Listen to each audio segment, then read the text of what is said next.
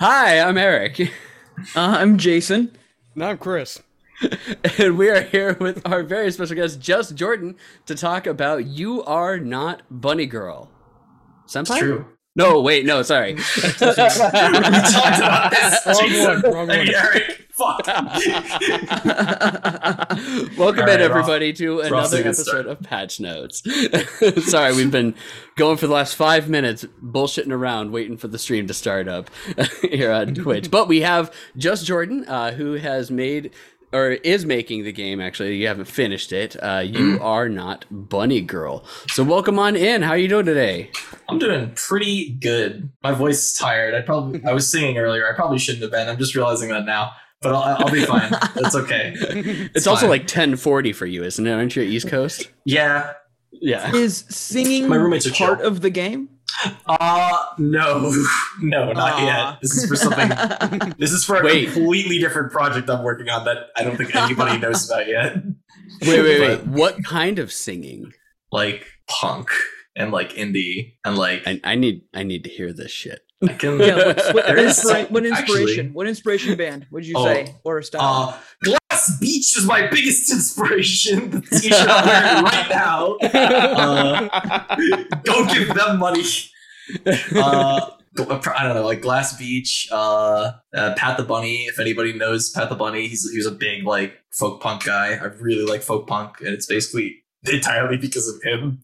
A little bit of AJJ, a little bit of Tally Hall. Those are the biggest ones I can think of in terms of like people I actually try to model my style after. It's a good time. Yeah, that's a secret though. People don't know about that yet. So like, if you came here, then like, there you go. You got a hint. Yeah. Some behind the scenes Yeah. tomfoolery going on. I make the game in my free time, and I make that EP in like my free time, which means that I work on it for maybe like 5 minutes a day every couple of days. So To be honest, that's how a lot of people start. So it's not to say that you're off the path there for it. But okay, well, welcome on in. It's great to have you.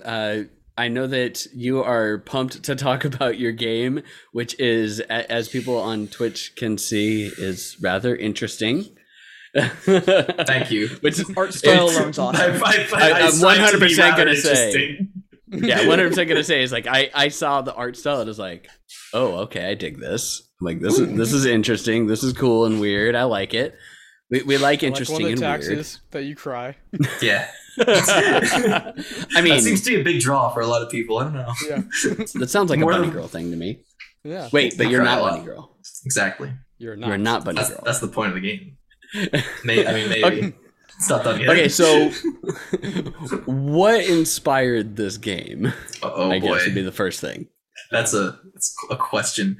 Okay, the biggest inspiration for this game is Undertale, which you can kind of tell that from looking at the game and playing it. Like it's got that vibe, you know. I've just really been into games for my whole life, but Undertale was the first big game that I played, and I was like emotionally impacted by in like a significant way. I played Undertale and I was like, oh my god, holy shit. I didn't know that a video game could like do this to a human being and like transcend like the digital world, right? So ever since then, I've been like super driven to like make art and like do stuff that like can reach people. And I made a lot of different stuff, and a lot of it was bad. But now that I've made all of that, I know how to make things good. And I think this game is actually pretty good. So now we're hitting that point.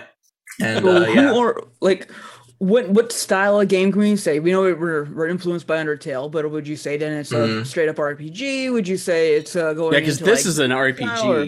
screen right here. it does For look sure. like one, yes. It's weird. It's like I take pride in the fact that it does not play at all like Undertale. That I'm happy about, at least. It definitely started as like an RPG, and I guess it is an RPG. But it's got like it ended up with like a lot more like puzzle strategic elements as it went on. I realized this will get into like the mechanics of the game, I guess, but like the basic way the game works is you have a physical health meter and an emotional health meter, and every character in the game has that. And if your physical health meter reaches 0, you die, you know, because that's how that works. But if your emotional health meter reaches either its maximum or its minimum value, you also die. If it goes to the top, you kind of like combust. And if it goes to the bottom, you shut down and kind of pass out. So everything you do in battle raises or lowers your emotion meter. So it's all about choosing the proper combination of actions to use so that your meter basically stays in the middle and you get one of the other enemies to max out or min out and then they die. So it ended up being more of a puzzle. Cool. So that does give some Darkest Dungeon vibes to me right off the bat right there. Yeah, that's cool. I love that mechanic because it's like more than just beating someone in the face a billion times. It's about making sure that, you remain happy and stress-free. Yeah, exactly. Like Mob Psycho 100. That's like the first thing that I thought of as well. It's like you got to stay like right there. You can't let it go up to 100 because if you hit 100, then Mob's head explodes and he goes nuts and he kills everybody. Exactly. You can't let it go 0 because then the same thing will happen, just the opposite reaction. Yes. Mob just like stays in his bed all day and feels sad and doesn't do anything. Mopes about like, how he bends all the spoons and he can't eat anything because he keeps bending all the spoons. So you are ahead, Mob Bunny Girl. Sounds like a little bit. I mean, the hairstyle is like somewhat similar. She's got a lot more fluff though. There you go. This is like a lot neater. Mob with a mullet. Yeah, a little bit. He's got a little bit of a mullet going on. It's too clean to be a mullet, but like hers is like much more mullet territory. Her design actually changed a lot. She used to look way different. I guess really? I should mention. Yeah. The other big, I guess I don't think I've mentioned this anywhere, and I mentioned it as little as possible because it's super fucking embarrassing. The actual first version of the story that became You Are Not Bunny Girl, I came up with like literally like 8+ years ago in high school, and it was based on Five Nights at Freddy's, and that's why all of them are robots. And the main character was based on Toy Bonnie, which was why it was a bunny girl robot. And so what ended up happening was that version of the story was like just when I was in class and bored, I would be like, oh, that was when you found out you could get sued, right? Yeah, and exactly. Then so I the law is a that thing. For a while. And then I went to college and I like completely forgot about that story because it was juvenile and bad. And then I started making all the other stuff that I mentioned. And then like I graduated from college and I was like, man, I got all the skills I need to make a game now. What could I make? And I had all these like big ideas that I came up with during college. And I was like, oh, I could do that one. Oh, there's that other game idea I thought of that'd be really cool. And then like literally out of nowhere one day I was just like, oh yeah, that was a weird idea I had in high school. And I thought about it a lot more and I was like, wait, no, I can make this like not FAF. And then I did that. And now here we are. Here we are. So I be the first exclusive. You are not FAF. We are not FAF. You are not Scott Cawthon. You are FAF Bunny Girl. Thank I mean, God. not Bunny Girl. Right. So. Oh man. So that's quite a story. Yeah. That actually answered like the next question is like why you chose this one to be to be the game that you made. And as you said, it's like you learned how to make bad games. So you think you've gotten all the bad out. And now it's mostly he's gotten all the bad out, people. Trust us. No, yeah, 100%. It's all uphill from here, everyone. Never can do any wrong, right? Right, Activision? Right, Activision? Right. Right. Already? Hell yeah. No, it can continue going down. At that point, I think that they're almost at the Mariana Trench, and then I think they're gonna try and go towards the center of the earth. I'm not 100% certain on that though. I think that's Bobby Kodak's ultimate goal. I don't know what else. I don't know what other goal he can have at this point. He's trying to find the mole people. That's it. He's now submerging this entire company specifically on a quest to find mole people. He can write it off. Call of Duty and the War of the Mole People. I mean, we've already shown that Russia is not obviously able to do anything, so we got to find a new enemy, mole people. Was that they were the ones that increased our taxes? We gotta get the mole people are behind global warming all along. The woke people.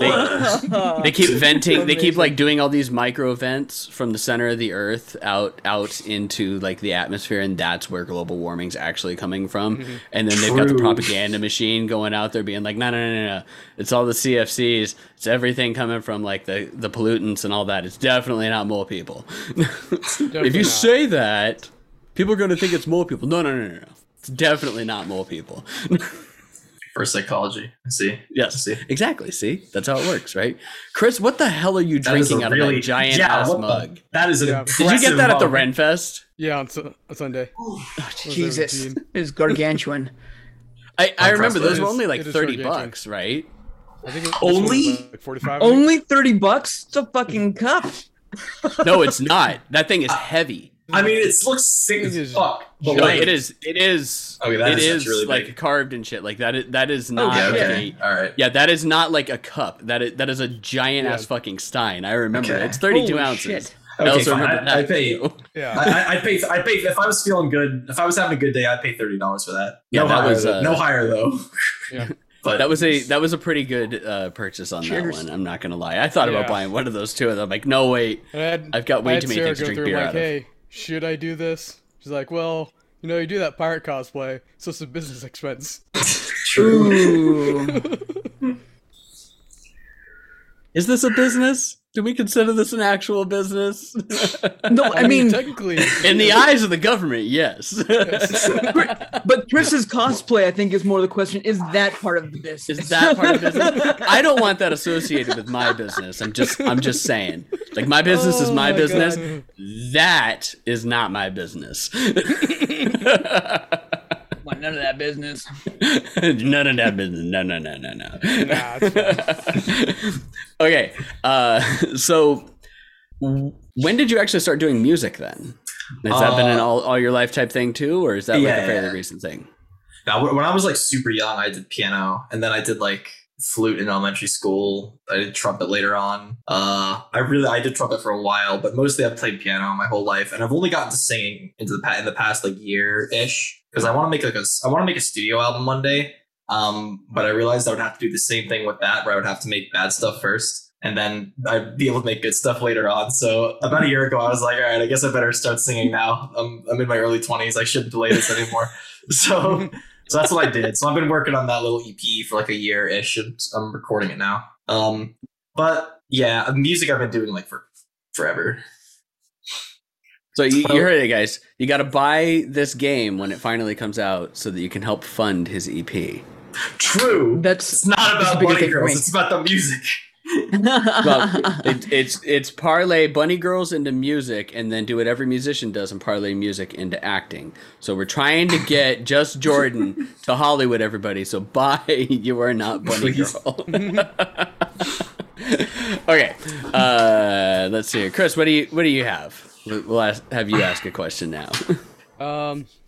Yeah, so I know it's like playing through the game. So the save point is a couch. And the couch will yell at you. So yes. What's the inspiration behind having the save point be a couch? And having it yell at you. And also be a lesbian. That one I can answer. The second one I can also answer. I'm going to answer these questions in reverse order. She's a lesbian because I think lesbians are cool and good. That's 100% true. I agree with that statement wholeheartedly. What was the first question? Why is it a couch? Yes. I don't actually remember why I chose it to be a couch. Okay, we're tacking on a fourth one. Okay. How high were you when you thought up the couch? Okay.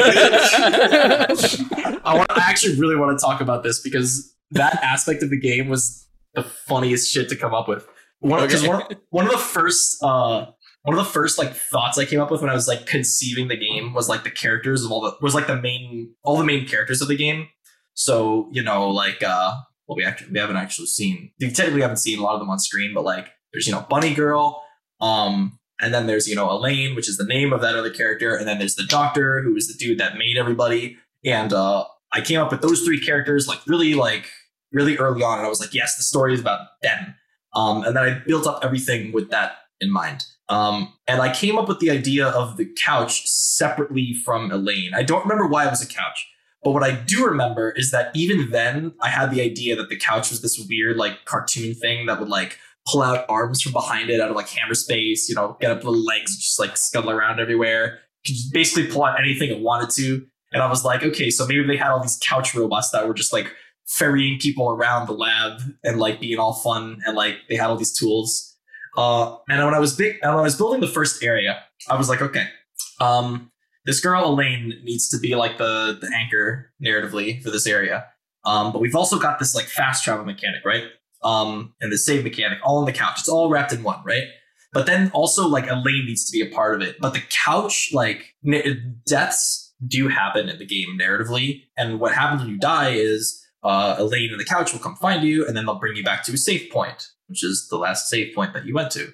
But I realized I would have to establish like why the couch was doing all this stuff, because the couch is just kind of like a fun little guy. Can't really talk. And I was talking to my friends like at like 3 a.m. one night, and I was like, guys, I need to figure out how to write this. Like, what's the solution to this? And one of my friends was just like, just combine the girl and the couch into the same character, make them the same character, and then that'll do it. And I was like, oh my God, you're right. And that's why it's a girl attached to the couch. Because that made them the same character.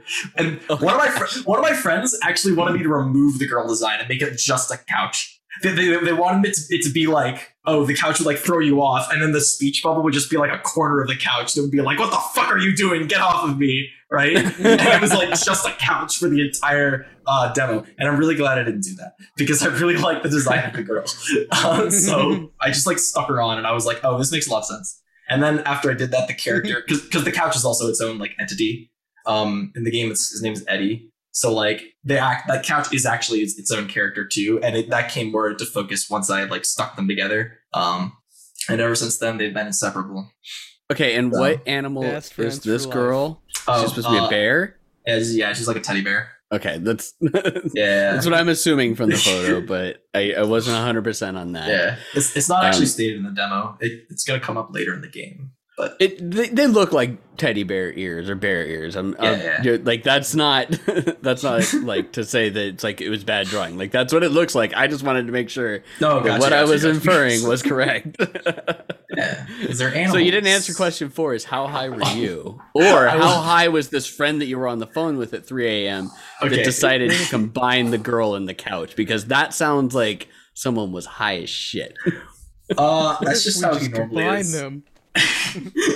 I was not high, unfortunately. It was 3 a.m. I felt a little high. Now, see, that is truth. At 3 a.m., you like if you haven't slept at all in forever, like you feel a little high at that point. Yeah, the dreamies. This is also 2020. So, oh, sorry, you go. No, you're fine. 2020, there's something going on except for being up at 3 a.m. and wondering what the hell you're doing with your life. It makes total sense. Yeah, exactly. It was like, what the fuck is going on here? Yeah, world was on fire. I was trying to make a game. And it was just late at night, and I was like, how do I do this? So, shouts to my friends. Walk me through a little bit more of the play mechanics. I get on how the battles work a little bit more. I get on how saves obviously work a little bit more. But what am I doing? Am I exploring? You said there's puzzles. What is like the elevator pitch for what I'm going to be doing this game? Who should be really wanting to explore playing this type of world that you're building? It's a linear single player, like narrative focused RPG. But like the actual elevator pitch for it is just like you have a physical health meter and an emotional health meter. The game is about self-care, and you have to manage your emotional health so that the main character makes it through the entire game unscathed. That's the actual elevator pitch I've come up with that like I think is good.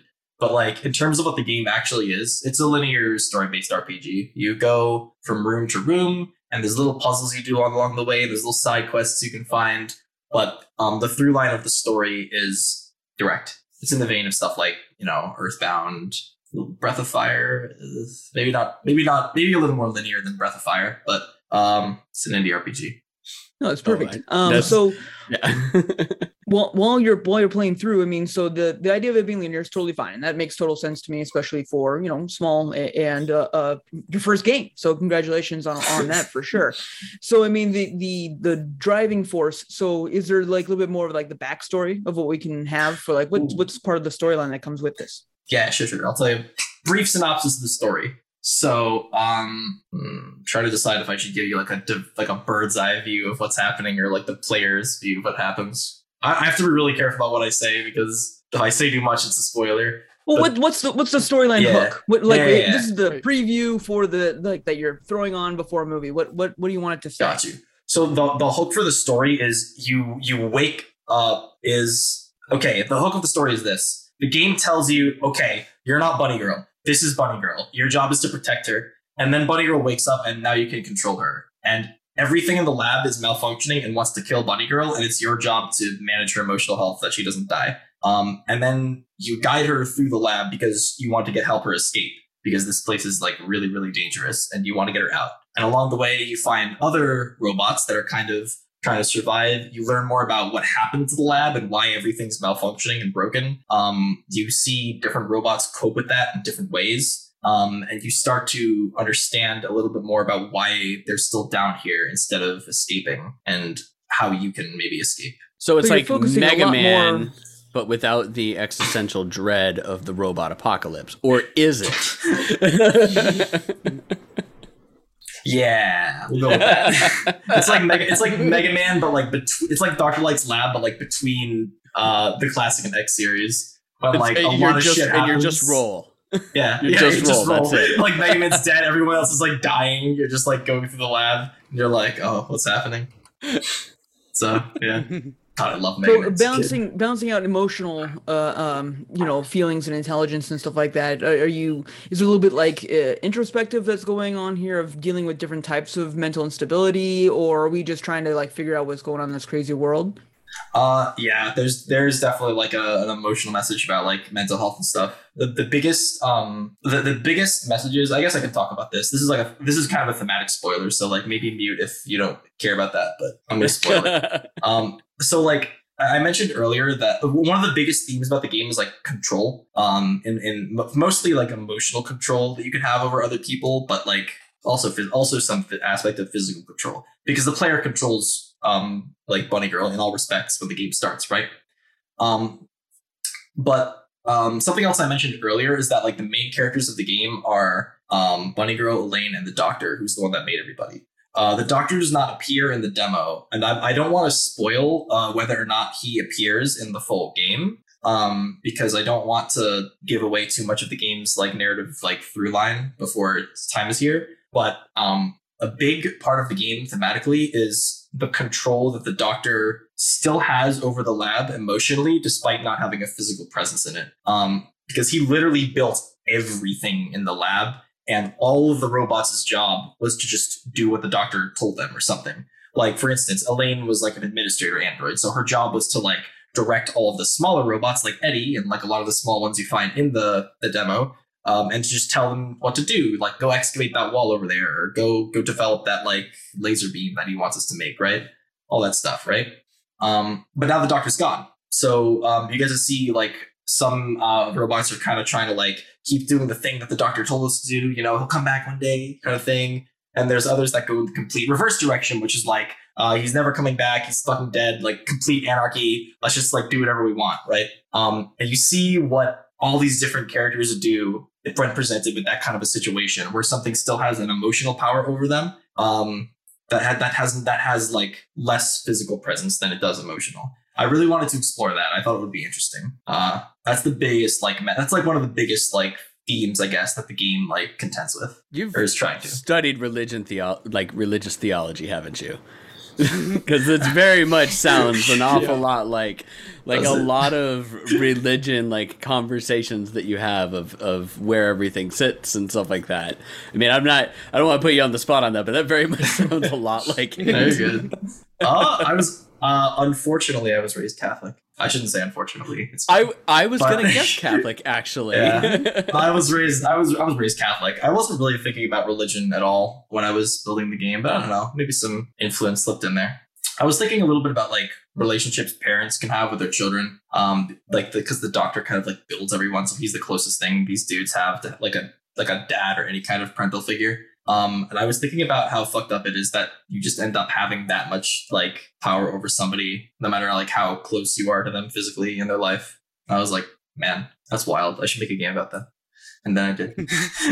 a lot of I can that, tell you, like from the isn't parent focused side of on. things, it's fucked up too, because I have a kid and I'm like, man, it's fucked up at how much like control, and then also like how much I can just totally fuck this kid up without even trying. I can vouch that he's fucking happen. up that kid. Yep. I'm a good parent. Fuck you, asshole.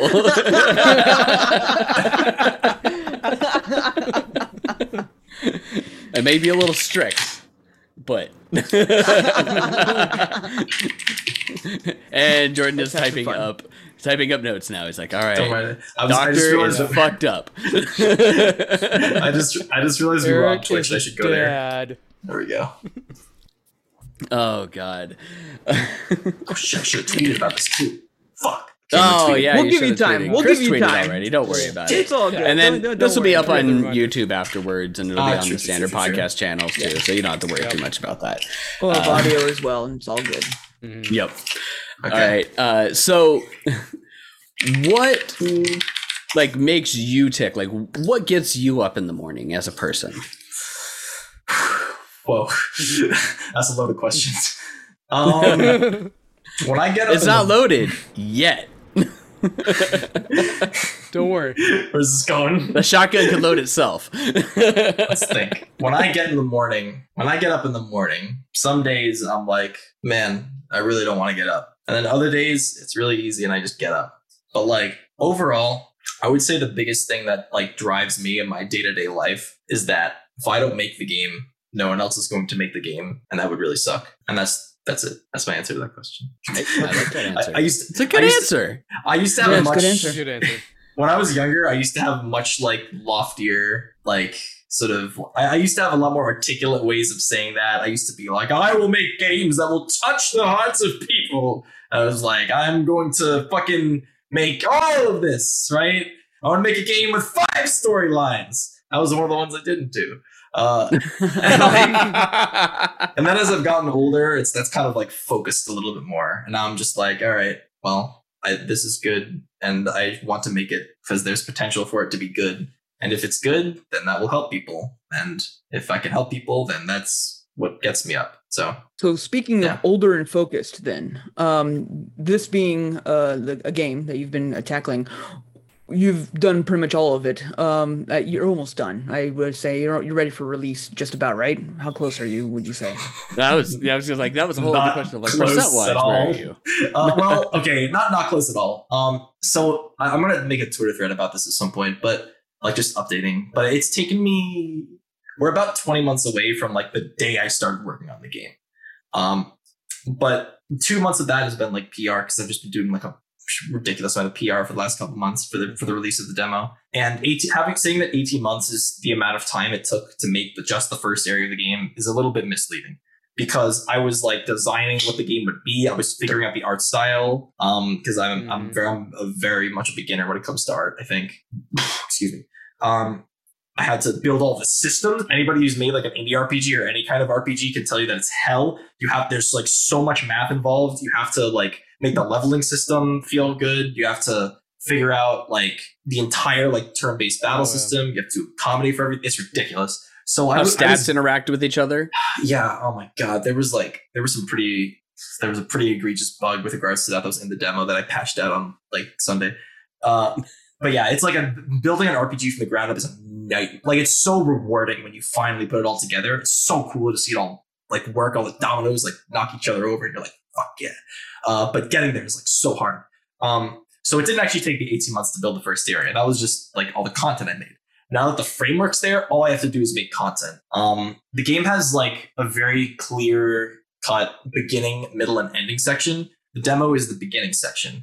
It's not a third of the game. It's just like the beginning of the game narratively. The middle is probably the longest third. And then the ending will probably be this like the second longest. The release date right now is listed as December 2024 on Steam, and I think that's reasonable.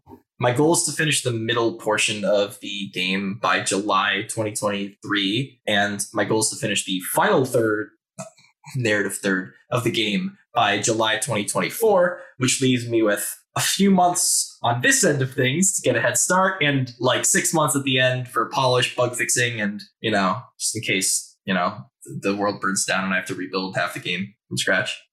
So at this stage of it all, then, you know, because you still got time, you got some stuff to do. What, in your opinion, especially for the other aspiring programmers or developers out there, what has been your hardest part, and what would you say as a piece of advice that you would share with others? That's a really good question. Keeping in mind like what my skill set is, I'm gonna try to give some more general advice that can work just for like most people. You should always look up how to do something before you try to do it on your own, because chances are there's a method for what you're doing that's way better than what you're doing. For me, the big thing about that was programming. I was not a programmer in college. I learned some programming because I was in the game development track. But I did most of my like honing of that skill after college, just by like looking up stuff, going into the Unity documentation, like just literally looking up on Google when I wanted to know how to do something. But I didn't do that as much early on in the game. So when I was developing the game really early on, I ended up with a lot of systems that were like good for what they were trying to do. But then like, you know, you got to remember, like, you got to think like 6-8 months down the line, because that I've hit that point, and then I've gone back to my older code and I'm like, oh geez, I coded an entire state machine by myself without the knowledge that state machines fucking exist in Unity already, and you type like 2 words and you get them. So it's a lot of stuff like that. The internet is like an incredibly powerful resource, and no matter what you're doing, even if it's not programming, you could just like look up like how does story structure work with like X many characters, right? Like what's a good like sound font to use for FL Studio so that I can like make my game sound good. Undertale was made with like free orchestra like sound fonts that are legal for everybody to use. Like Undertale was made with like fucking like junk. Not junk, I shouldn't say that. Like it's made like, cheap for sure. Yeah, but it sounds so good because like they used it to good effect. And you can just like, and you can do that. Like, you can do so much with like just the knowledge of the internet. It's great. I have to forgive me. I got to Google search how to start podcast. How to successfully run podcast. Oh fuck! Successfully run podcast. Let me done that. What is Twitch? Google. Which is a streaming software that you can use. You think he's joking? Jason has absolutely zero idea on what's going on with this. He's like, I do website stuff. I'm your back end. He's the website guy. Gotcha. Oh yeah. He's the back end. That's why it sucks. Mm-hmm. Oh yeah. I'll be your back end any day. Oh my. Oh my. Crap, I had a question. Chris, yeah, you go ahead, because I had a question and then I lost it halfway through that. So what are some of the other game ideas you had that didn't quite make it? Ooh. Oh, that's another good idea. There was one based on a webcomic that I did, which can no longer be found online because it's bad and I deleted it. Wait, whoa. Nothing on the internet is ever actually deleted. Archive.org. I think that one's actually a good idea too, and I want to make that one after Bunny Girl, but we're a few years away from that. Other ideas I had at the time were like, I had an idea for a different RPG that was a lot more abstract, a little bit closer to something like Hylics, where it takes place like a dream space. It was about a bunch of characters that were in my capstone project back in college, which was kind of a fun idea. And it was like an RPG where like you would attack, and like the goal was like it was kind of like, you know how in do any of you know that really old, this might be a hard pull, do any of you know that really old like JoJo fighting game? I think it's called Heritage for the Future. Does anyone know that game? How you're like really old. Really well, old. Okay, listen. Really old. No. I don't know if you guys play fighting games. That's the thing. Like it's like, okay, first of all, it is old. I never played it, but I know which game you're talking about. Okay. So you know in that game how you. By the way, I'm 40, so yeah, I'm old. When you said you had kids, I was like, oh, I see. One kid. That's it. Just okay. But I could theoretically be like 26 and still have a 9-year-old. Let's be honest here. Yes, Eric. Theoretically, you could be that old and have But a I'm kid. not. I'm 40. What was I saying? Oh yeah, in Heritage for the Future, so you have like a stand, like your character has a stand, and you have like a meter for like the stand and like drains when you're using them. And so I had an idea for an RPG where like, because all the original versions of those characters were little cartoon guys, like right, they're like a stalk of broccoli or like a little yellow blob. And it was like you did the battle, and it was like a party system. And you built up a meter, and when the meter maxed out, like a human representation of that object would like appear behind them, and then that was like a stand or something. And then it would buff you. There was like an action element I had an idea for, where like normally when you use special moves, they cost like magic or something. But maybe like while you have this like human form activated, if you just go through the menus fast enough, you can physically do like as many of that attack as you want. And it won't cost any magic. Stuff like that. I had an idea for like some other, just integrating more like action elements into turn-based RPGs, which I think is like a direction they're moving in, which is really interesting and cool.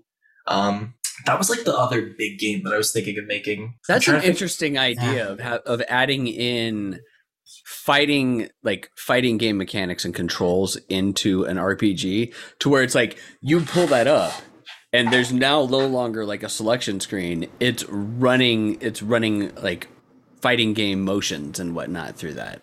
That's actually kind of cool. I'm not gonna lie. Hadouken. Yeah. Doing that's a fun Hadoukens, Shoryukens, and Ice Blasts, and anything else that you can. Kind of sounds a little bit similar to also of Legend of Gaia. Legend of Gaia? Yeah. I don't know that. PS1 Gaia. I don't remember the. I mean, Legaia had that? Legend of Legaia. Legaia had. It was a little bit different, but it had, you kind of had to do certain combo moves to perform your attacks.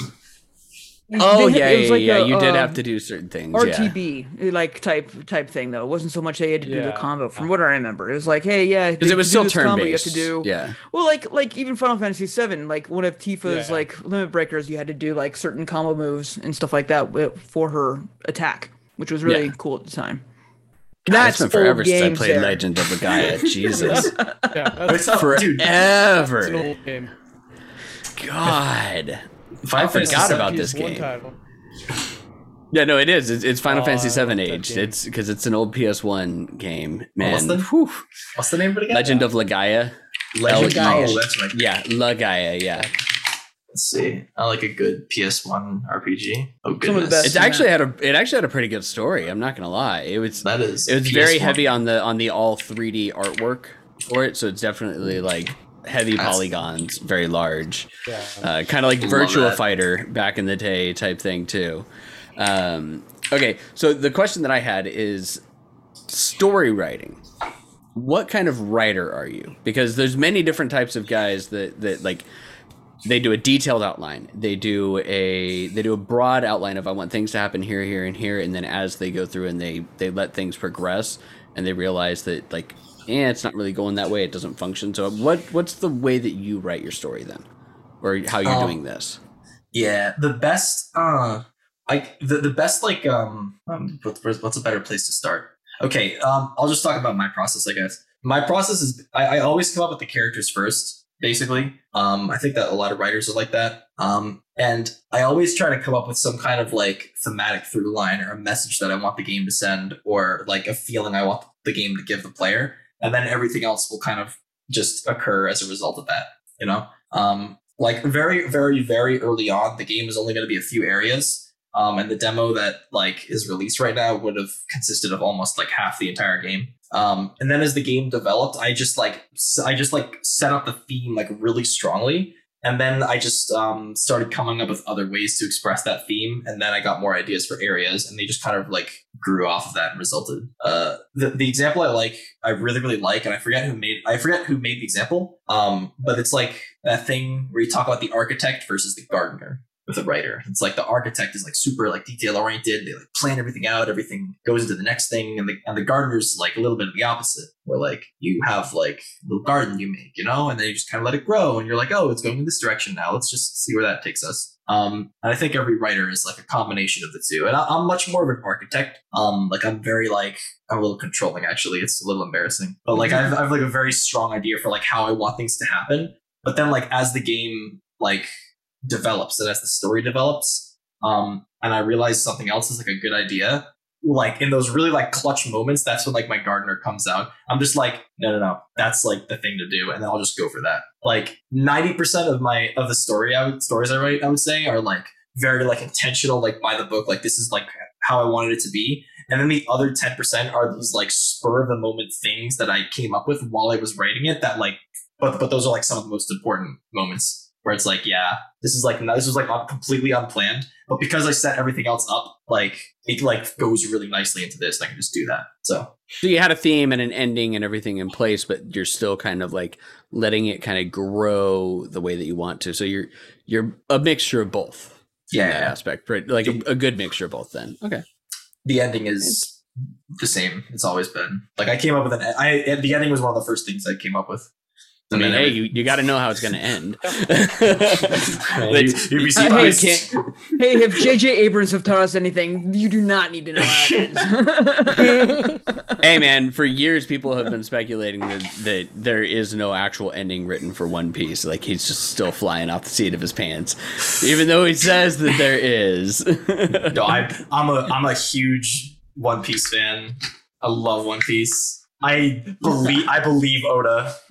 I have faith in him. There's totally an ending. Do any of you read One Piece? Yeah, I'm still. Eric's I'm still in like I'm like 60 issues behind in Wano. I think maybe more. Okay, so I'm not super caught up with it. But yeah, it's like I'm at least in Wano, and I'm at the time jump back. Oh, where they're telling the story about him. So. I'm at that point, but like there's still like a shit ton more that I have to go through with it. I got really caught up, and then I hated the wait. So then I just stopped reading it, and I started reading other manga, and now I'm just like reading at my leisure of like slowly catching. Because then I could read like 5 issues a week, and I have no problem with that. And then I don't have to worry about like, oh, I'm real close to the end, I gotta slow down. Like, no, I'm still like 60 issues behind, 80 issues behind. We're good. Thanks, Oda, you fucking psychopath. But my son and I watch it most nights. We'll take a break every now and then and watch another anime. But like for bedtime, we'll watch One Piece. We're at like 300 and something right now. So he wanted to watch, like he likes watching anime with me. And then he got really pissed off that a lot of the anime that we would watch, like 26 episodes or whatnot, and then they're over, or like the seasons are done. And he's like, well, what do we do now? I'm like, sit like everybody else and wait 2 years for another fucking season to come, buddy. Or if we're lucky. Yeah, sure, if we're lucky. Like, or you and I are in for the long haul, buddy. What do you mean? Well, this one's at over 1,000 episodes. So it's going to be a long time before we get to the end. In fact, the anime still isn't even over.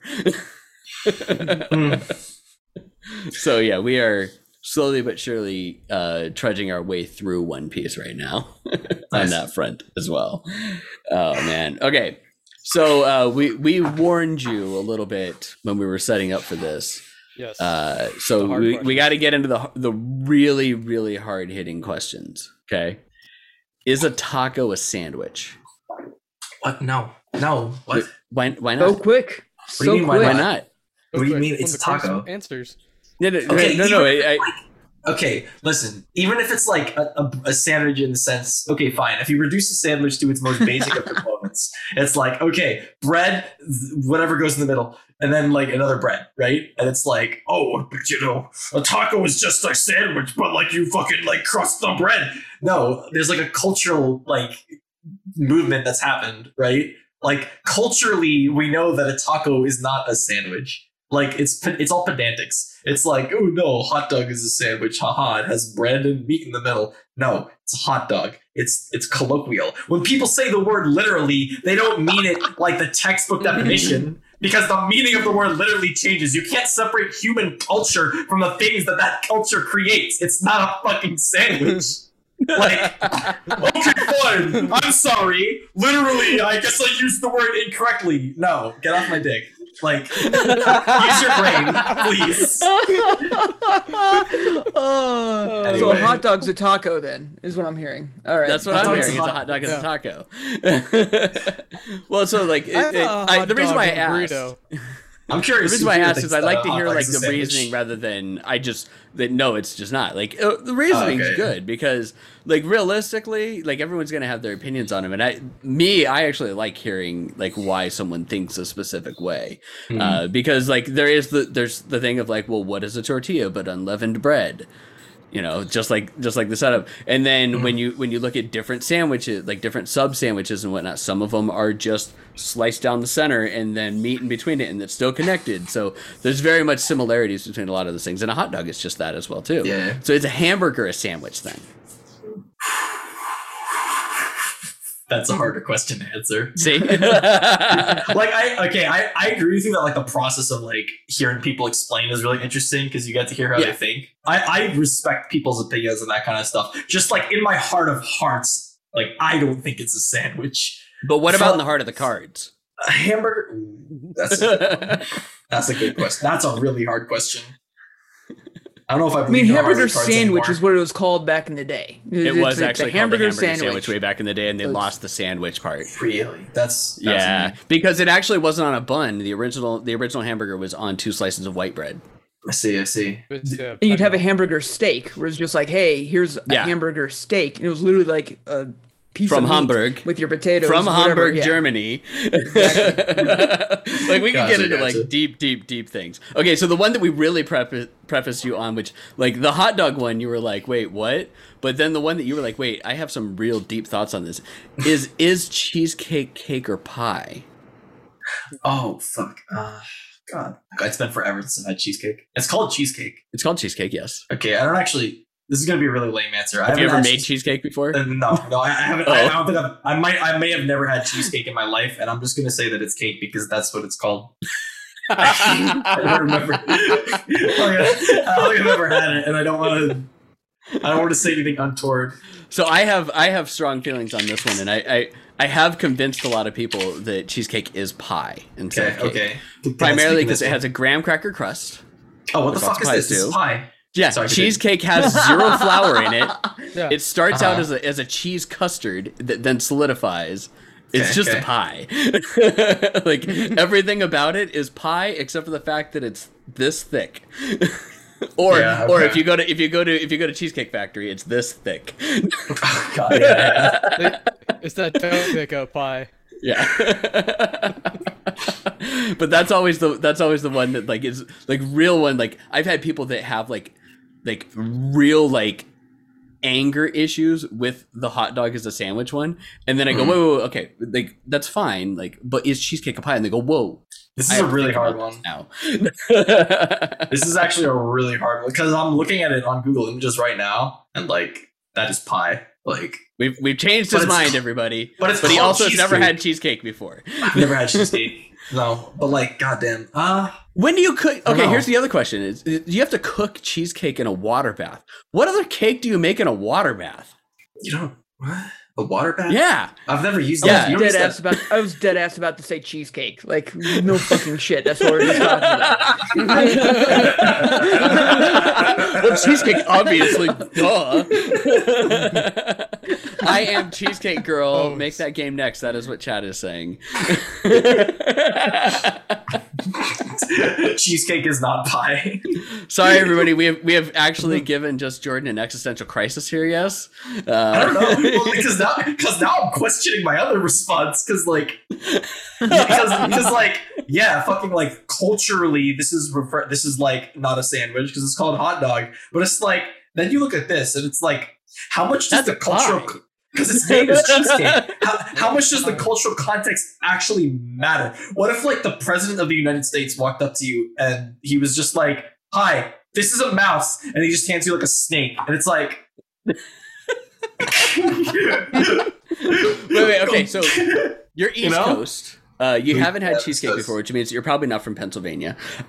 So we can say this. Let's be honest. Do you trust people from Pennsylvania to actually name something properly?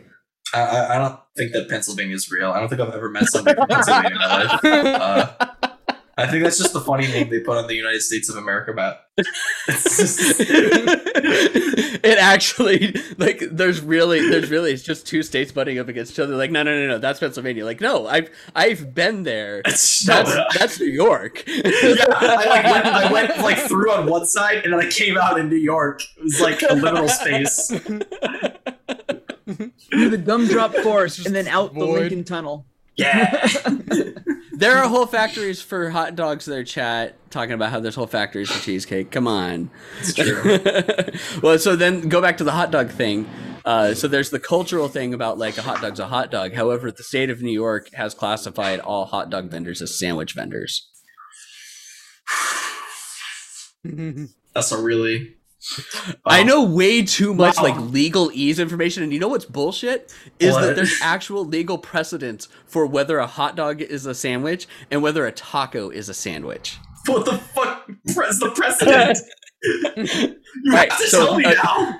According to the state of New York, a hot dog is a sandwich. They classify them in the sandwich carts and the gyros and the falafel and all those things. However, according to the state of Massachusetts, a taco is not a sandwich. And there actually was a legal proceeding that was, shit you not, Panera v. Qdoba, where Panera had an existing lease with a company that, like, for a strip mall, that they would not allow another sandwich shop to come in, and Qdoba came in and they're like, whoa, you said that you wouldn't allow another sandwich shop. So the best part is it's the opposite thing. It's sandwich people trying to say that tacos are sandwiches and taco people trying to say that they're not. Instead of the sandwich peers being like, fuck that ain't no sandwich, that's a taco. Oh my god.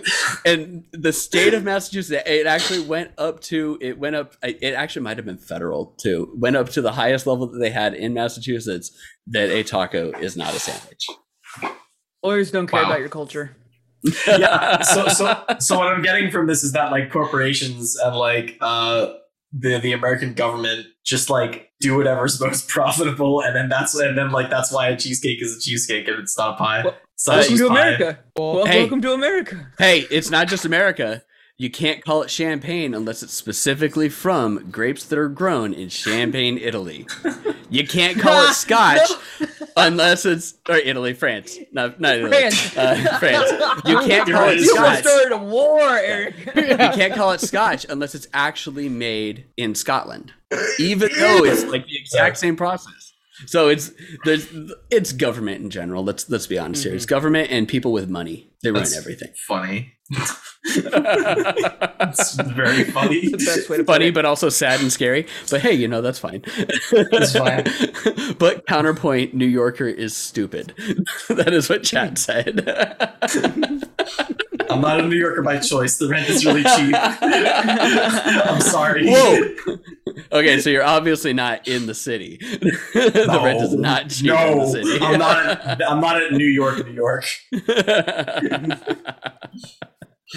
All right, what other hard-hitting questions do we got for Just Jordan, everybody? I'm still just wanting to know more about, like, all right, so like some of the drawings and stuff like that. Like, I want to go back to the game. I like the games. All right, I think it's really cool. I like the game. It's awesome. And Yeah. so I have my background image and stuff like that of this giant robot here that we're looking at fighting and stuff like that. What were, like, I know we've kind of talked about Five Nights at Freddy and stuff like that with some of the inspiration that was there, but like, are you sitting like at a bar napkin sketching some of this stuff out? Like, where does some of this inspiration come from? Just looking at your desk of random shit, or like, what's the process to some of this? So I'll say there's one thing I want to clarify first, and that's that the only influence that Five Nights at Freddy's currently has on the game is just the fact that the main character is a bunny girl. That's it. There's nothing else. And that you were a stupid high school student. That was it. At one point, I was a dumb high school kid. Yes. And I played Undertale, and I was smart again. You hear that? Video games make you smart, everybody. In terms of where my ideas come from. Where do my ideas come from? Okay. Well, they come from a couple places. Wait, do I have an answer for this? Maybe. Like, I remember a lot of they like come out of my butt. I do sketch. Like a lot of like the character designs just came from like sketching for fun. I just find out what's easy and aesthetically pleasing to draw. I couldn't figure out what Elaine's hairstyle would be for like months, and then I finally just did this, and I was like, that's easy. We'll go with that. It's like really like you kind of look at it, you understand it. So what you're saying is good enough. Yeah. And like other ideas, a big part of it, I guess, I take a lot of time to flesh out ideas before I include them so that I make sure that they're good. But in terms of like the initial spark, it's often very like impulsive, and it's just something I come up with. Like basically the entire middle portion of the game exists because I had like an idea within the first 6 months while I was developing the game for an area that could be used to talk about the theme of the game in a different way that the first area, the demo, does. And I just drew a single sketch like of concept art for what the area would look like, and I was like, I want that in the game. And ever since then, I've been like developing that area more and more, and that's the one I'm going to make next. And then like it's been the same way with the characters too. Like I had an idea for a character who has like a big like camera in their head. So she's got like a kind of like a cool looking afro, and then she's got this like her eyes like kind of closed. She's got like the Brock eye from Pokemon. But then she's got this like big fucking like camera like attached to her head, like on her other eye, and it looks really like lopsided and kind of weird. That was like an idea I had that was really cool. And then I came up with the area for that character after I came up with the character. And then after I finished the demo, I just did a bunch of sketches for fun, and I came up with like 3 other characters that are now going to be like very important parts of the mid game. So a lot of it is like just very like impulsive. I'm just like, oh, that'd be really cool. And then like I wake up the next morning and I'm like, okay, let's actually think about this and try to make it good. And then like the ones that last,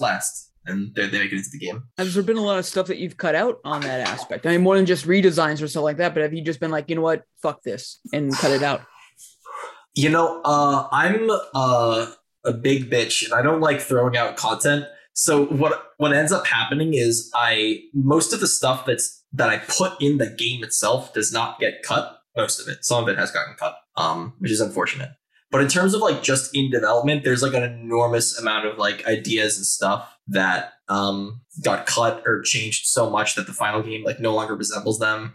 Like the original, the first cutscene of the game is going to be completely different. There was originally going to be segments of the game where you would like interact with an area, and then you would see a flashback to before the lab collapsed, and it would be displayed in full color instead of in black and white. The original battle system was completely different. The way that Elaine's personality worked was going to be slightly different.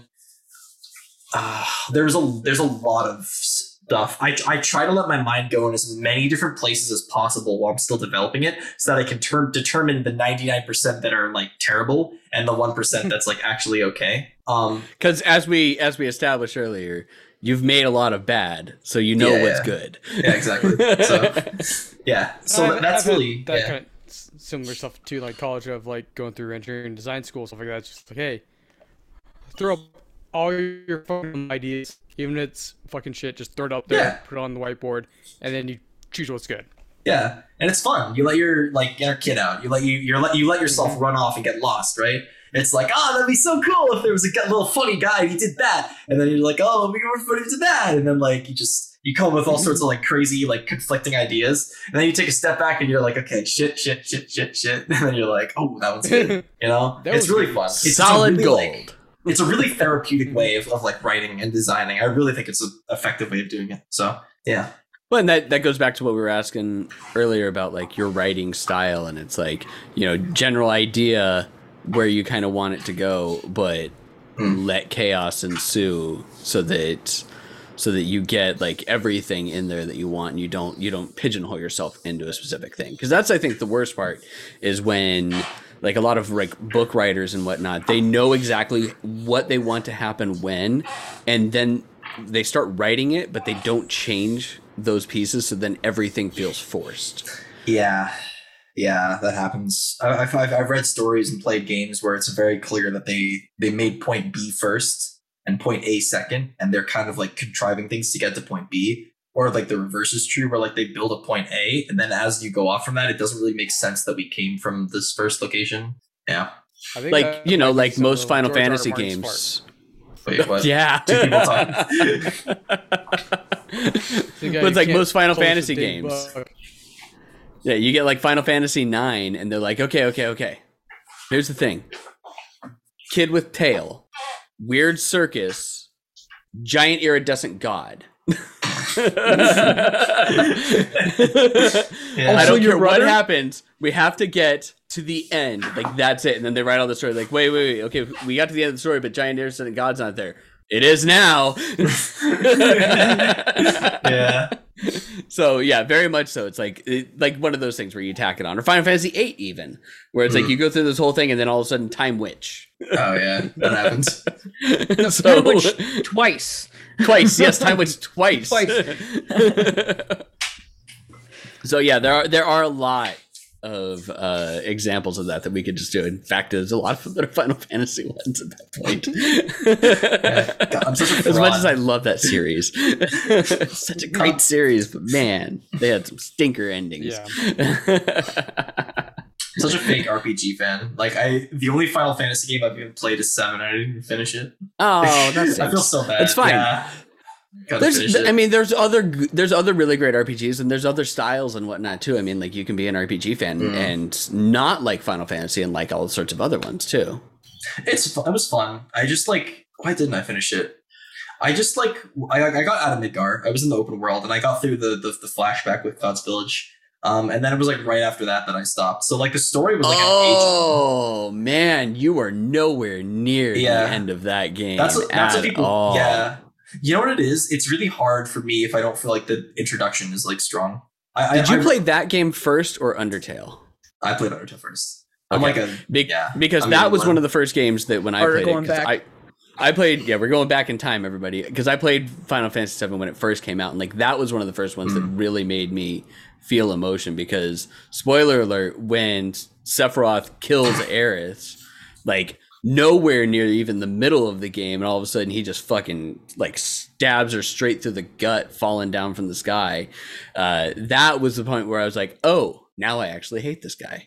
So like that was one of the first times that I had, and I mean, I played a lot of games and a lot of them were just fun, like going all the way back to the NES. It's like just playing games and it's like, oh, it's Ninja Turtles or something like that when I was a kid. But then that was the first one that when I was in high school and I played that game, I was just like, shit got real.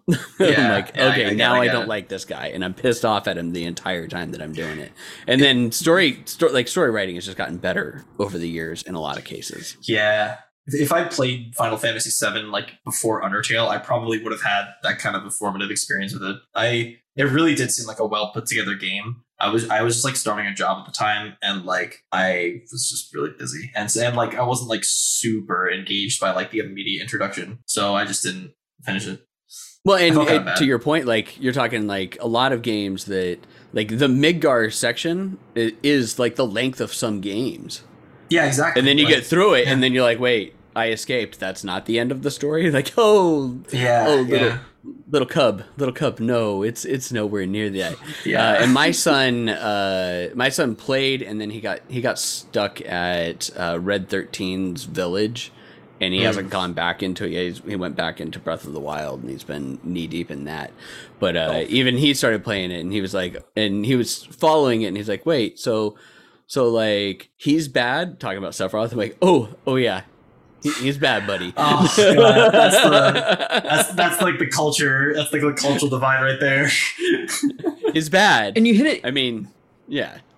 You hit the nail on the head right there with the culture divide, because nowadays the opportunity and ability to play different games is you have wide open possibilities. Like there's anything and everything, even just in the RPG genre. Like you can pick anything and you can choose anything wildly different, right? Where back then, you're very, locked in. Yes, it's on the PS1 and stuff like that, and there was already a plethora of games available, but you were kind of locked into what it was. Plus, the way that TVs were and all jazz like that, you were forced to use your imagination and kind of like bridge some of those gaps a little bit more. Not saying that writing now is lazier or that they're more handholdy.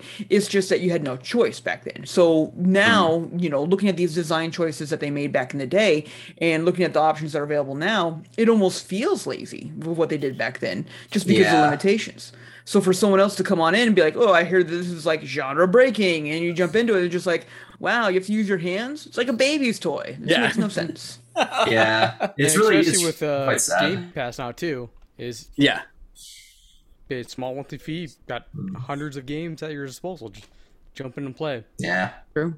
it's quite sad. Developing games like at least in the current climate and making like RPGs and stories that feel meaningful, despite like the prevalence of like meta storytelling in RPGs these days and like how interconnected everything is honestly feels pretty staggering at times. I almost wish I was making a game in a time that was a little where like communication and like the technology was a little more limited, so that I could really like focus in on like the mechanics and really like hone those, make those the focus, and ensure like the player experience is something like really tight and like special, instead of something like there's like so much shit in the marketing material of the game that like if I had full creative control, I would not have like shown off in a million years. But I know that that's just the era we live in, and that this stuff is going to get spoiled for people, and that I need support. So I market it anyways, and that that's what you got to do. But it's a different time, and like there's different way, and there's a different approach to it now, and that really sucks. But also, it's an opportunity. If you think about like where RPGs are going right now, it's like fucking crazy, because we're getting shit like Undertale is like 6 years old at this point. Undertale's a really good example still of a game that like took like the internet into account and like games into account with the way it told its story. And then you get other games like Hylics, which I think came out I think it came out the same year as Undertale. I think it was 2015, which I just played a couple of weeks ago, which is this like weird fucking like abstract RPG where you don't actually level up, but like when you die, you go to heaven and then you level up. And like all the enemies are these like weird like claymation creatures. And then there's like other stuff like One Shot. It's like just looks and sounds like beautiful. And like we're seeing this like there's like so much for as daunting a task it can seem to build a game for what feels like every audience at once. The resources have never been like more prevalent, and there's never been as much opportunity for people to make games. And if you can really like focus your vision and make sure that you don't get overwhelmed by everything that's happening around you, I think that it's possible to make some like really, really, really cool stuff. And I'm really excited for like the RPGs we're going to see even in the next like few years. We're starting to see a lot of the stuff like post Undertale wave. We're starting to see a lot of the RPGs that are coming out like right now. I'm really excited for the stuff that's going to start coming out in a few years, because that's what I think a lot of the kids like me who like grew up on that like, old RPG inspired generation. And then there's going to be another generation of people who are inspired by the RPGs that were inspired by the ones that were like AAA that came before them. And like, it's so weird to think about how there's going to be like two layers of like removal and like what that's going to create, and whether it'll be complete dog shit or it'll be really interesting. But either way, I think it's going to be like super like fun to watch, and like I love RPGs, so like it'll be interesting dog shit. I have a feeling that's what it's going to be. Games can be bad and still really fun and entertaining. That's okay. Like that's 100% true. I have played some stinkers that I'm like, why am I still playing this game after like 8 hours? Like, what the hell's going on here? Yeah, like this game is so bad, and yet I'm still doing it. I mean, look at all the people who play Fortnite, for Pete's sake. God, kicking Fortnite now. Oh, dude, I will kick Fortnite any fucking day of the week. Are you kidding me? I have no dog in that race. You can kick Fortnite all you want. I mean, I played through and beat Goth 3, and that had like horrible animation. And like, it was like, why am I still playing this? Like, you're in conversation with someone and he's just going like, oh, this is my hand movements of how I talk to you. I do this. Yes. And they're going through your head. What? Why? Yeah, it's just like, this is supposed to be a AAA game, and it's like, this is the quality, but goddamn, I love this goddamn game. Well, the story can do that to you, so I mean, that's not the end of the world. So, have you done any like Kickstarters or anything like that, or is this 100% funded by you? Where does this sit? So, it's not a Kickstarter yet. Yet. Okay, see, there we go. We haven't okay. yet. I will talk about this now. I will make a thread about it as well. But I was going to do a Kickstarter like this spring, right about now, actually, I was going to start like putting it together and launching it. But I decided that the game does not have enough support yet to justify that. So I decided to wait. What's going to happen, basically, probably, hopefully, is this. Like I said, I want to finish the middle section of the game by July 2023, and the last section by July 2024, and the whole game by December of that year. Within the next year, I want to launch a Kickstarter, and if it succeeds, go full time at the game. Because by that time, whether that Kickstarter is like on the closer end, where it's like fall, maybe this winter, or maybe even at the start of next year, 2023, by the time that happens, I'll have solidly passed the halfway mark of the game's development. Excuse me. And by that point, that means that, well, I won't need as much money in order to live. The expenses of the game really are not super intense. It's really just me. It's the time. Is the biggest one. Mm-hmm. It's just me in my room. I do all the art. I do all the writing. Everything you see in the game was made by me. One man show. Yeah.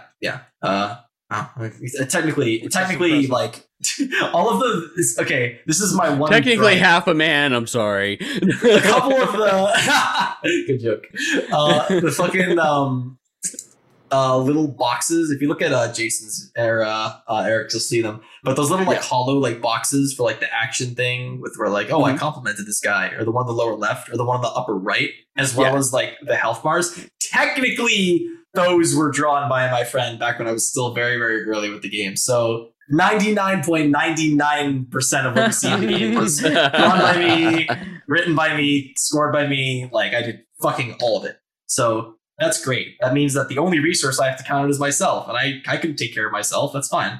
But like I need time to do that, and I need to live. Yeah. So money would just be like rent, utilities, like just help me survive. So I wouldn't be asking for too much. Yeah, exactly. Well, I mean, I ask because the last studio we did an interview with had a Kickstarter that started earlier this month, and their goal was $35,000. And it was a couple.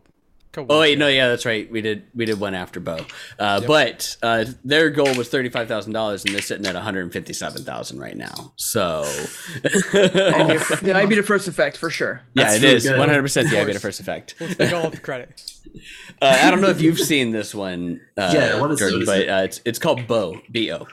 If you just search Bo Kickstarter, it's a Metroidvania platformer that's like based loosely in Japanese mythology, and it's really cool. And you're a little fox. Oh, what the fuck is this? This looks amazing. What the fuck is this? I need a minute.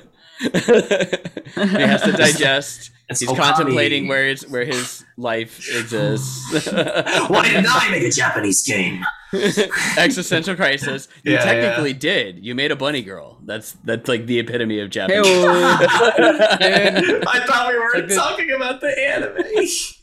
It's not just the anime. I mean, there's tons of Japanese bunny girls. Dude, every two people making that game are from the U.S.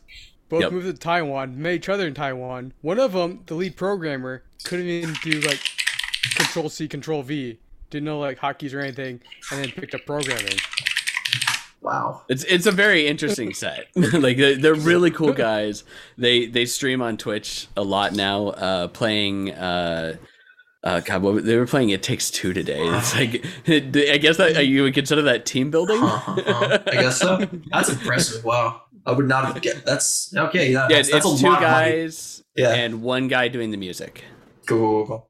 Good for them, dude. But I mean, it's a good amount of money, and that's awesome. But that's like one of the things. That's one of the great things that I like about Kickstarter is that as long as you, as the developer, are able to deliver on it.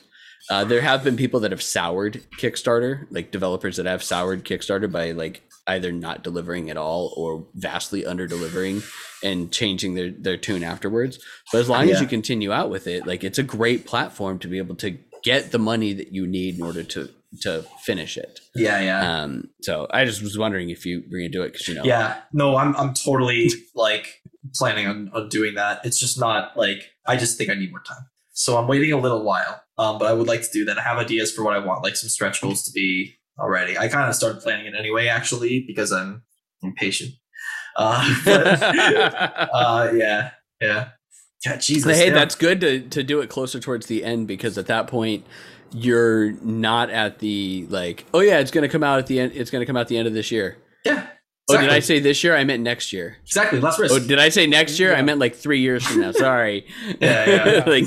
like this way you know, not you're gonna be closer. You just need money to get over the finish line, Over the finish line, and then start basically, PRing the game. Like you got to spend money to advertise it and PR it and get it out there and that type of stuff. So, and there's no shame in using it for that, in my opinion, because that's all part of the process. Like, all these companies that make video games and publish video games have millions and billions of dollars that they can use for advertising campaigns, and you're the plucky guy that's like, yeah, I'm gonna make a game. I'm in my room. I made my trailer. Please don't kill from me. here. Please don't sue me. Any AAA game company that made a game with a bunny girl in it. I swear to God, it's not Five Nights at Freddy's. I swear to God, Scott, stay away from me. It's not. Is he even doing Five Nights? No, he sold it. don't You're sue. good. He's gone. He's gone. Yeah. Unfortunate. I was very sorry to hear about that whole thing with Scott Cawthon. I used to respect him. Oops, did I say that out loud? Oops. Ooh, oops. Let me rephrase that. I used to respect him. Oh shit, did I say that out loud? Fuck. Let me Let me backpedal here. What I meant to say is that I really did used to respect him. I mean, yeah. Dude, oh God, I was so Yeah, I did it again. Okay, but real talk? Okay, no. I was so sad to I don't know if fuck. I guess I don't want to get too I'm LGBT, and like I have a lot of friends who are, and so like I was just like very like disappointed just from like a base standpoint, obviously, like to when that news broke. I was just like, fuck, okay, another one, right? But I really did like respect like the story of Scott Cawthon as a developer, because like his like he's the epitome of like when I was like younger, I was like, I want to make all this bad shit and then I'm gonna learn how to make good shit. And like all of his older games are just like, oh God. And then people were like, oh God, your animations, a lot of you have probably heard this story. I'm going to tell it anyway, because it's a good story. But like, when like the response to a lot of his old like Christian games were like, oh, your animations are bad. They look like creepy, like animatronic characters. Like, oh, that's so bad. And then he was like, I'm going to weaponize that.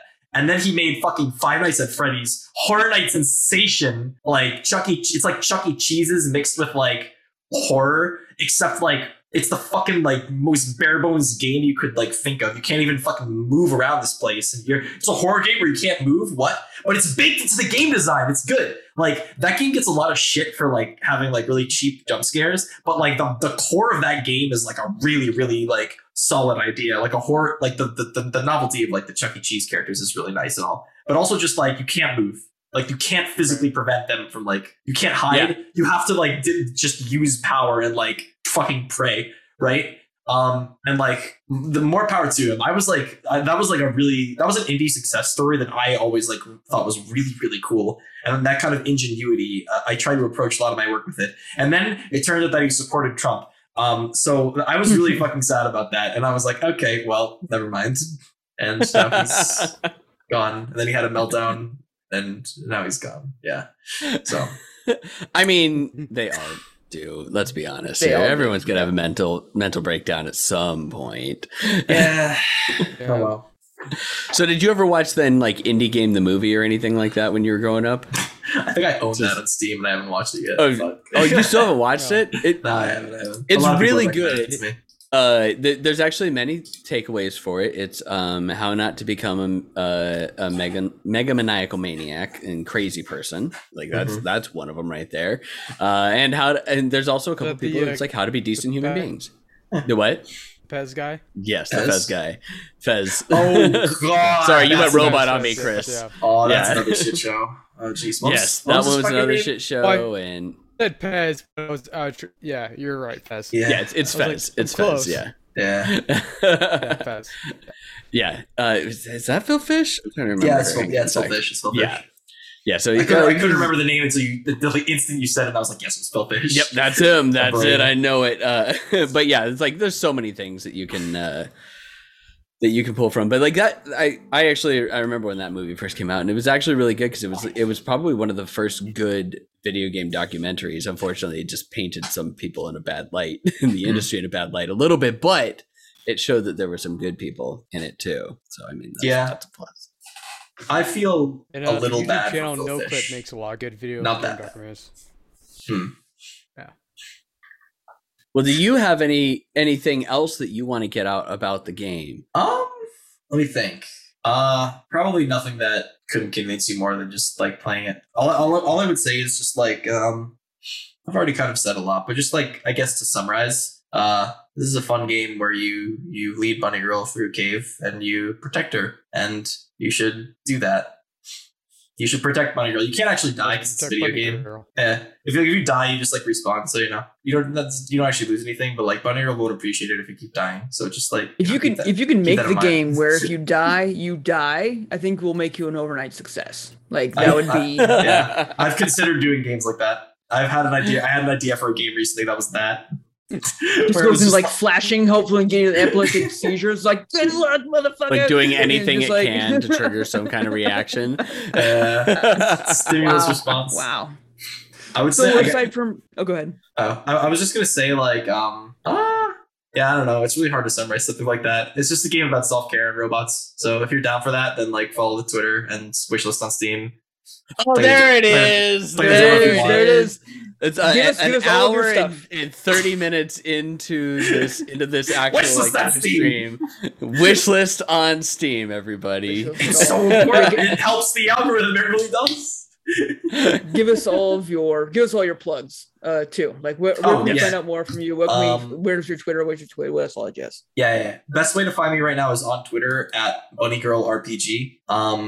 Spelled Bunny Girl RPG.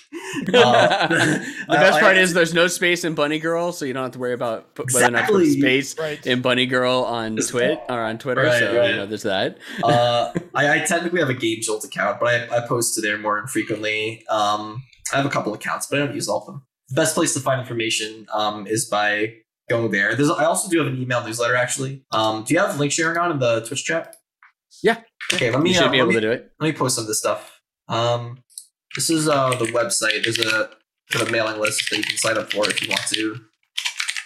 And then I'll also just post the Twitter because the Twitter is the one I'm most active on. I post weekly to the Twitter. There we go. I'm going to make a post within the next week or two summarizing like the direction the game's going to move in for the next couple of years, which I already kind of talked about here, but which I will go over just for my followers and stuff. And I guess I should probably post the Steam link too. Yeah, that's post on Steam. It's all good. Steam. I mean, we'll have it. We'll have links to this stuff in our VOD as well as for our podcast too. We'll have the people that listen in a way for them to find it as well. Sure. There's also Discord actually. Discord's popping off right now. Kind of. It's like link the Discord. Yeah, especially for Twitch. I mean, you drop your Discord link in there, especially for people that will allow you to drop your Discord link in there. We're like, hey, no, drop the Discord link in there. People can totally 100% like join it. In fact, I'm just gonna go ahead and do that right now while I'm here. Oh, it's already been clicked. Yeah, exactly. Already been clicked. That's the and we're there. Yeah. It was really cool. It was really cool when I launched the Discord because there were a few people who'd been following the Twitter for a while, and a lot of them were like the first people who joined the Discord, and it was just really cool like seeing them and like talking to a lot of them and stuff. And I was like, this is neat. So yeah. Hey, remember what they say about when you meet your heroes, right? Their Twitterverse. Yeah. All right. Well, thank you very much, Jordan, for coming on. No problem. When Chris said it, he's like, yeah, this guy he contacted us, and we looked at the game. And I'm like, that game's cool. Oh, nice. Appreciate it. I wouldn't mind. I don't know if we have to end like right now. I don't want to keep you guys like too late. We don't have to end. Well, I was just kind of curious. I didn't know how many of you had played the demo prior to this, and I was just curious as to like what your guys' like strategies were and what some of your guys' impressions were, because I really like getting like impressions from people, and I was wondering if I could just ask you guys about that, if that's okay. I haven't had a chance to play it, and Jason was out of town like all last week, so I know that he hasn't had a chance to play it. But Chris has played it. Okay. So Chris, go ahead and let us know if Chris hasn't disconnected from. I think Chris is frozen. I think he's disconnected from the Zoom again. He's probably off playing the demo right now because he's like, that actually could be the case. He's just like sitting there doing it. He's like, oh yeah, I'm playing. Oh, now I gotta fix the Twitch stream real quick. Hang on one sec. Oh, because it's cut out. There we go. Now it's cut for 3 people instead of 4 people. I guess I don't have any questions. Never mind. Well, we will. I'm gonna.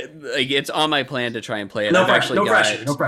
No, I've got 2 other games that we actually have to do reviews for coming up on the next podcast. So I'm like, I'm playing those as well as like Destiny 2 dropped the Witch Queen and stuff like that. So there's a lot of stuff that I'm like deep engrossed in as well too. But it's on my radar to actually play. So we'll talk about it definitely like on the podcast too. So you actually get like additional feedback and everything else for it too. That'd be super cool. We're basically going to do the next one as if people haven't listened to this one because it's a completely different podcast.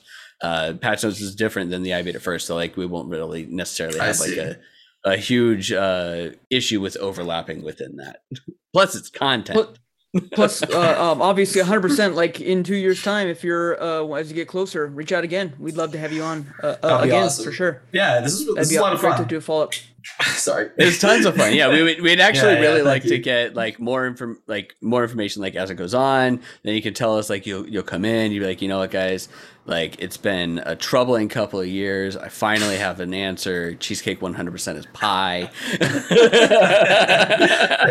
The true arc of the game. Only when I know if cheesecake is pie or not will I have the fortitude to be able to complete this game. Will I know what the answer is? You know what? I 100% will love it if just suddenly all of a sudden like Cheesecake Monster appears. It might. And you're just like everyone's sitting there playing the game and they're like, where the fuck did this come from? And there's like 8 people out in the internet going, I know where that came from. All right. Don't mind me. Just putting down a note real quick that I may or may not come back to in Cheesecake Monster years. Argument ensues about whether they are pie or cake, and then Cheesecake Monster eats one of them. True. See, it writes itself. I'm just saying. It's like how many sitcoms have you watched in your life? Like, boom, there you go. Everything just writes itself. It's fine. Well, we've lost Chris because his internet connection is acting up, so he's probably not gonna make it back in time. But thank you very much, Jordan, for coming in. Again, we would love to have you back on again. If even if in a year from now, if you're done with phase 2 anytime, and you want to come back on, it's good to have updates and everything like that for him, especially for something that you think is going to be a little ways out there. Like, we'll definitely do that and have you on, or even just have you on the regular podcast as well too. Like that, we have guests on there too. It's just that this is the one where we really like to talk about just the game and you, as opposed to getting your additional opinion on why Activision is a bunch of fucktards and that is what other bullshit. Opinion, you know, I really feel like I don't have too much more to say. You kind of just like I don't have much more to add to the conversation. You know, it's like you can always add more onto that of just saying fuck them. It's fine. That's perfect. Yeah, you can.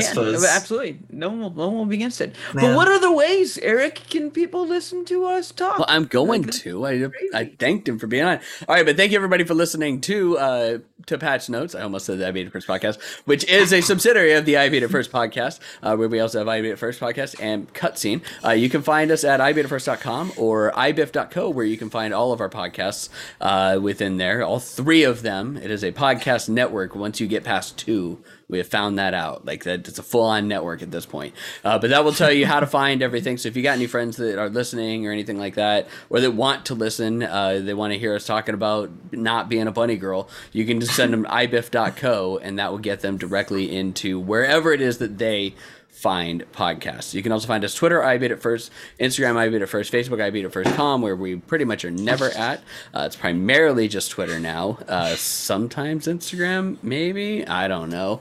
I don't do any of that. And you can find us twitch.tv/I Beat It First, where we have been live streaming this entire conversation, as well as where we stream almost nightly. One of the 3 of us is off doing something. Who knows what it is.